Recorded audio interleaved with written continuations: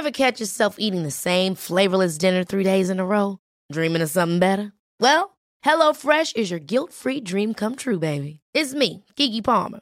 Let's wake up those taste buds with hot, juicy pecan-crusted chicken or garlic butter shrimp scampi. Hello Fresh. Stop dreaming of all the delicious possibilities and dig in at HelloFresh.com. Let's get this dinner party started.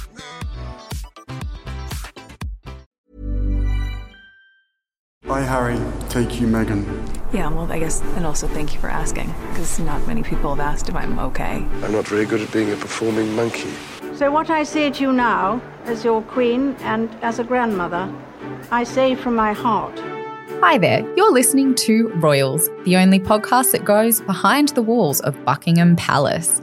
My name's Zoe Burrell and I'm a writer about all things royal at New Idea magazine. And I'm Angela Mollard and I'm a journalist, author and royal expert. On the show today, we're going to be chatting all about the greatest scandal that rocked the royals.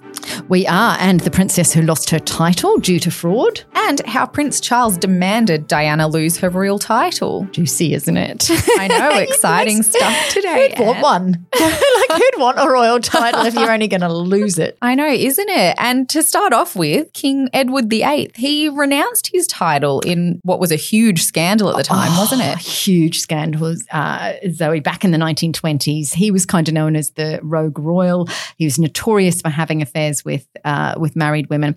And when he became king following his father's death, he was having an affair with the American divorcee Wallis Simpson.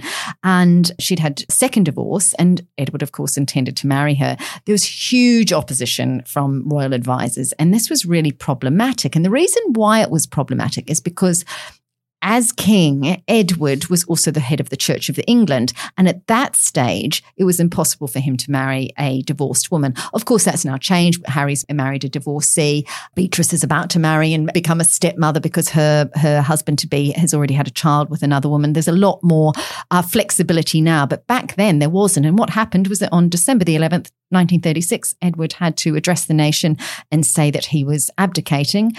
He left for Europe. He became the Duke of Windsor, a very lowly title compared to being called King Edward, and, sort of not necessarily lived to regret it, but it was a sadness that went through his life.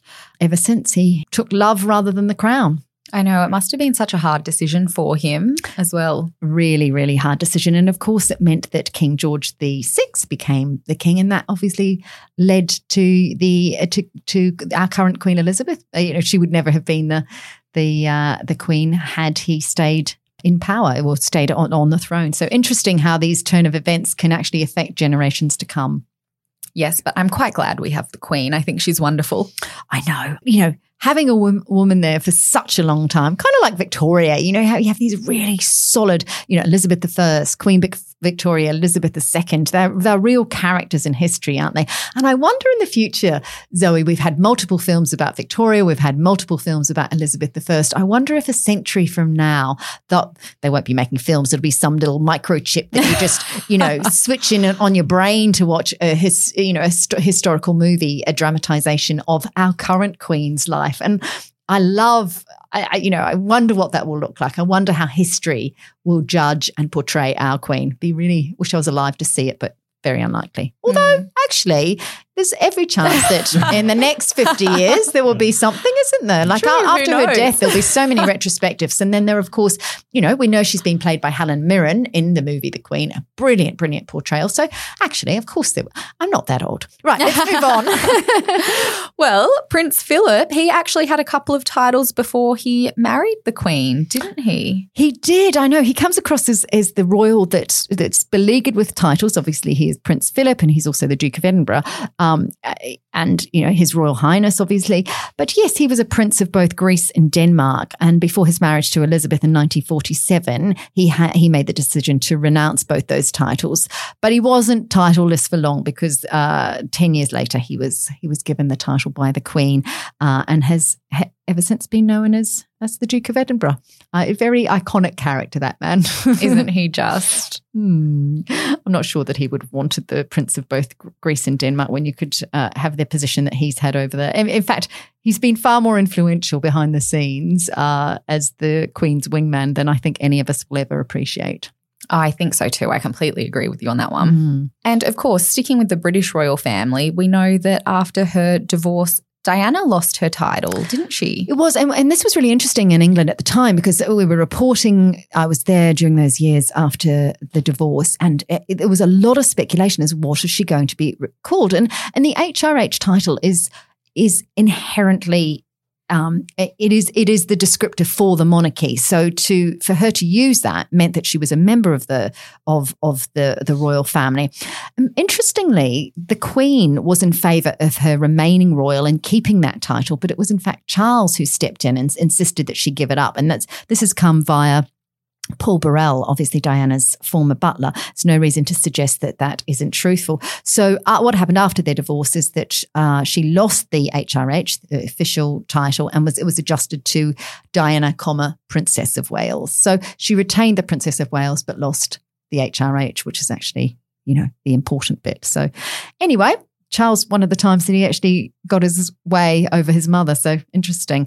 I think it didn't really matter what she was called. She was so iconic and emblematic of a new style of being royal that you could have just called her Diana for her life. And as we've seen subsequently, you mentioned the name Diana. She only needs that one moniker, and it describes everything that she was. So interestingly, it actually doesn't matter about the title. She was the people's princess after all, wasn't she? And that was interesting. The title was devised by Alistair Campbell, who was working for Tony Blair at the time. He was a former journalist, and he was Tony Blair's media person. And he and Blair were sitting with the Queen during when Diana died. And obviously, as we know, the royal family completely stuffed up the optics on that. They was very remote. They didn't come down from Balmoral. And it's actually Alistair Campbell. And if you read his biography, he talks about coming up with that title, The People's Princess. As we know in media, we work in a business of putting headlines and catchphrases to everything. And it was his catchphrase that has subsequently stuck. Yes, it certainly did. Still to this day. Indeed. Of course, though, it's not just the British royals who have lost titles. Princess Martha Louise of Norway has actually agreed to drop her royal title, hasn't she? She has. Tell me, Zoe, I want to know how royal you are because I had never heard of Princess Martha Louise. Had you? No. Oh, good. I hadn't. I was thinking, until I saw this story never heard pop of up. this one. I know, I was doing the research and found this one and I thought, I've never heard of her. Anyway, let's tell you about her. She's not a very conventional princess. Obviously, she's from Norway. She is dating an American spiritual healer called Shaman Durek. He has a very normal other name, but for the purposes of this, he's a shaman, and she has recently agreed to stop using that title because the pair set off on a speaking tour, which was previously called The Princess and the Shaman, and the royal family in Norway took umbrage to this and said that she couldn't use the princess title. So, yeah, a bit of a rap on the hand there from the powers that be. No.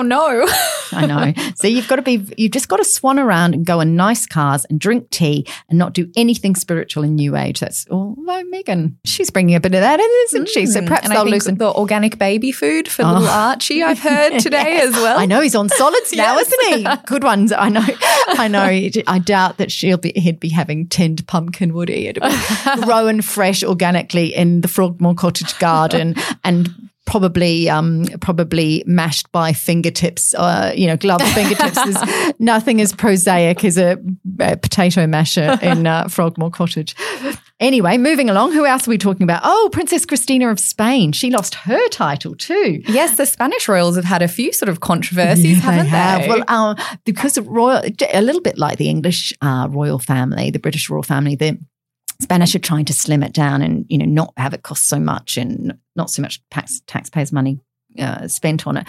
So Princess Christina and her husband, a man whose name, I'm sorry if I mispronounce this, but it's Inaki Erdengaran, they were indicted for tax fraud. Christina's brother, the King of Spain, was left with no choice but to strip her of her title. And while she was fined, her husband actually ended up in prison. Oh, wow. So the king has distanced himself from the couple. Obviously, it's very damaging to the monarchy's image too. Well, I suppose no different from Prince Andrew, is it? I mean, you just don't need these rogue siblings in the royal family, do you? And that's obviously the case in Spain. Anyway. I know, gosh, getting up to lots of trouble, aren't they? They are. good though, because it makes it interesting. It'd be very boring if they did just sit around and drink tea and wear nice clothes and shake hands. Now, I know we mentioned little Archie before, but sometimes the royals choose not to give their kids royal titles, just like Meghan and Harry. That's right. And that was deliberate. You know, he hasn't got a title at all. And that's because Harry, being a long way off the list of succession to the throne, he wants him to be a private citizen. Pretty much like Zara Phillips and Peter Phillips, who Harry had witnessed have had one of the best upbringings in the royal family because they have their privacy, yet they get a lot of the pomp and splendour that comes with being a royal family. Look, it's not the only place. Britain's not the only place where there's a choice, particularly when you're far away from the throne, to either have a title or not. In Sweden, Princess Madeleine she's still got her title, but her 3 children are no longer known as royal highnesses. They released a statement saying that King Carl Gustaf has reduced the number of his family members who will receive taxpayer funds, and that 5 of the king's grandchildren have been stripped of their status, including Madeleine's 3 and her brother Carl Philip's 2 sons. So, look, I think it's a smart move. You know, when people are questioning whether the public purse can afford to pay for the monarchy, I think the likes of, say, Princess Beatrice and Eugenie, fine for them to have a title. And, you know, Andrew was their father, Prince Andrew, very much wanted them to have a title. But, you know, they have to work. They have to actually earn their keep. We can't just have this sort of dozens and dozens of royals who effectively go and shake hands and open public spaces. And, you know, there's a limited number that should be on the public payroll. And Prince Charles is very much in favour of slimming that down. Obviously, they've lost one recently with Andrew stepping away from his royal duties, though, of course, he still has his title. Yes. Very controversial for them, hasn't it been? It has been. And speaking of controversy, there's been some strife over titles in Romania, hasn't there? That's right. The former Prince of Romania, Nicholas Medforth-Mills, he was removed from the line of succession back in 2015 after he fathered a child with a woman called Nicoleta Surjan, and it's a claim he denies. So he says that Nicoleta, the mum, says that royal lawyers pressured her into having a termination. Nicholas blocked her on social media. However, this year, Nicholas, who's since married, took a paternity test which proved that he was the father. Anyway, he's been in the bad books, and he's no longer. I'm not sure if he still has his title, but certainly he is no longer in the line of succession. So, yeah, you've got to be well behaved if you want to keep these titles. Otherwise, you could find yourself stripped of them. So, a warning there. Anyway, isn't it nice to learn about a few more royals that on the periphery? I mean, how many of them are there juggling around Europe? There must be. Well, no wonder they've got all these palaces that we focus on the British, but there's through the whole of Europe. There's these tiny principalities that have all sorts of people knocking about that the public have to pay for. And apparently still getting up to mischief. Indeed, I know. Having a title does not mean that you behave properly, does it? In fact, quite the opposite. I think if half of them went out and got a job, it would help things, wouldn't it? It'd probably be a bit more sensible. I think so too. And fingers crossed we don't hear about any more losing their titles in the coming days. I'm sure we will, Zoe. Well, thank you so much for joining us today, Ange. Thanks. And thank you to everyone for listening. For more on the Royals, please go to newidea.com.au or our Facebook page, New Idea Royals. And, of course, don't forget to pick up a copy of New Idea Royals Monthly, on sale now.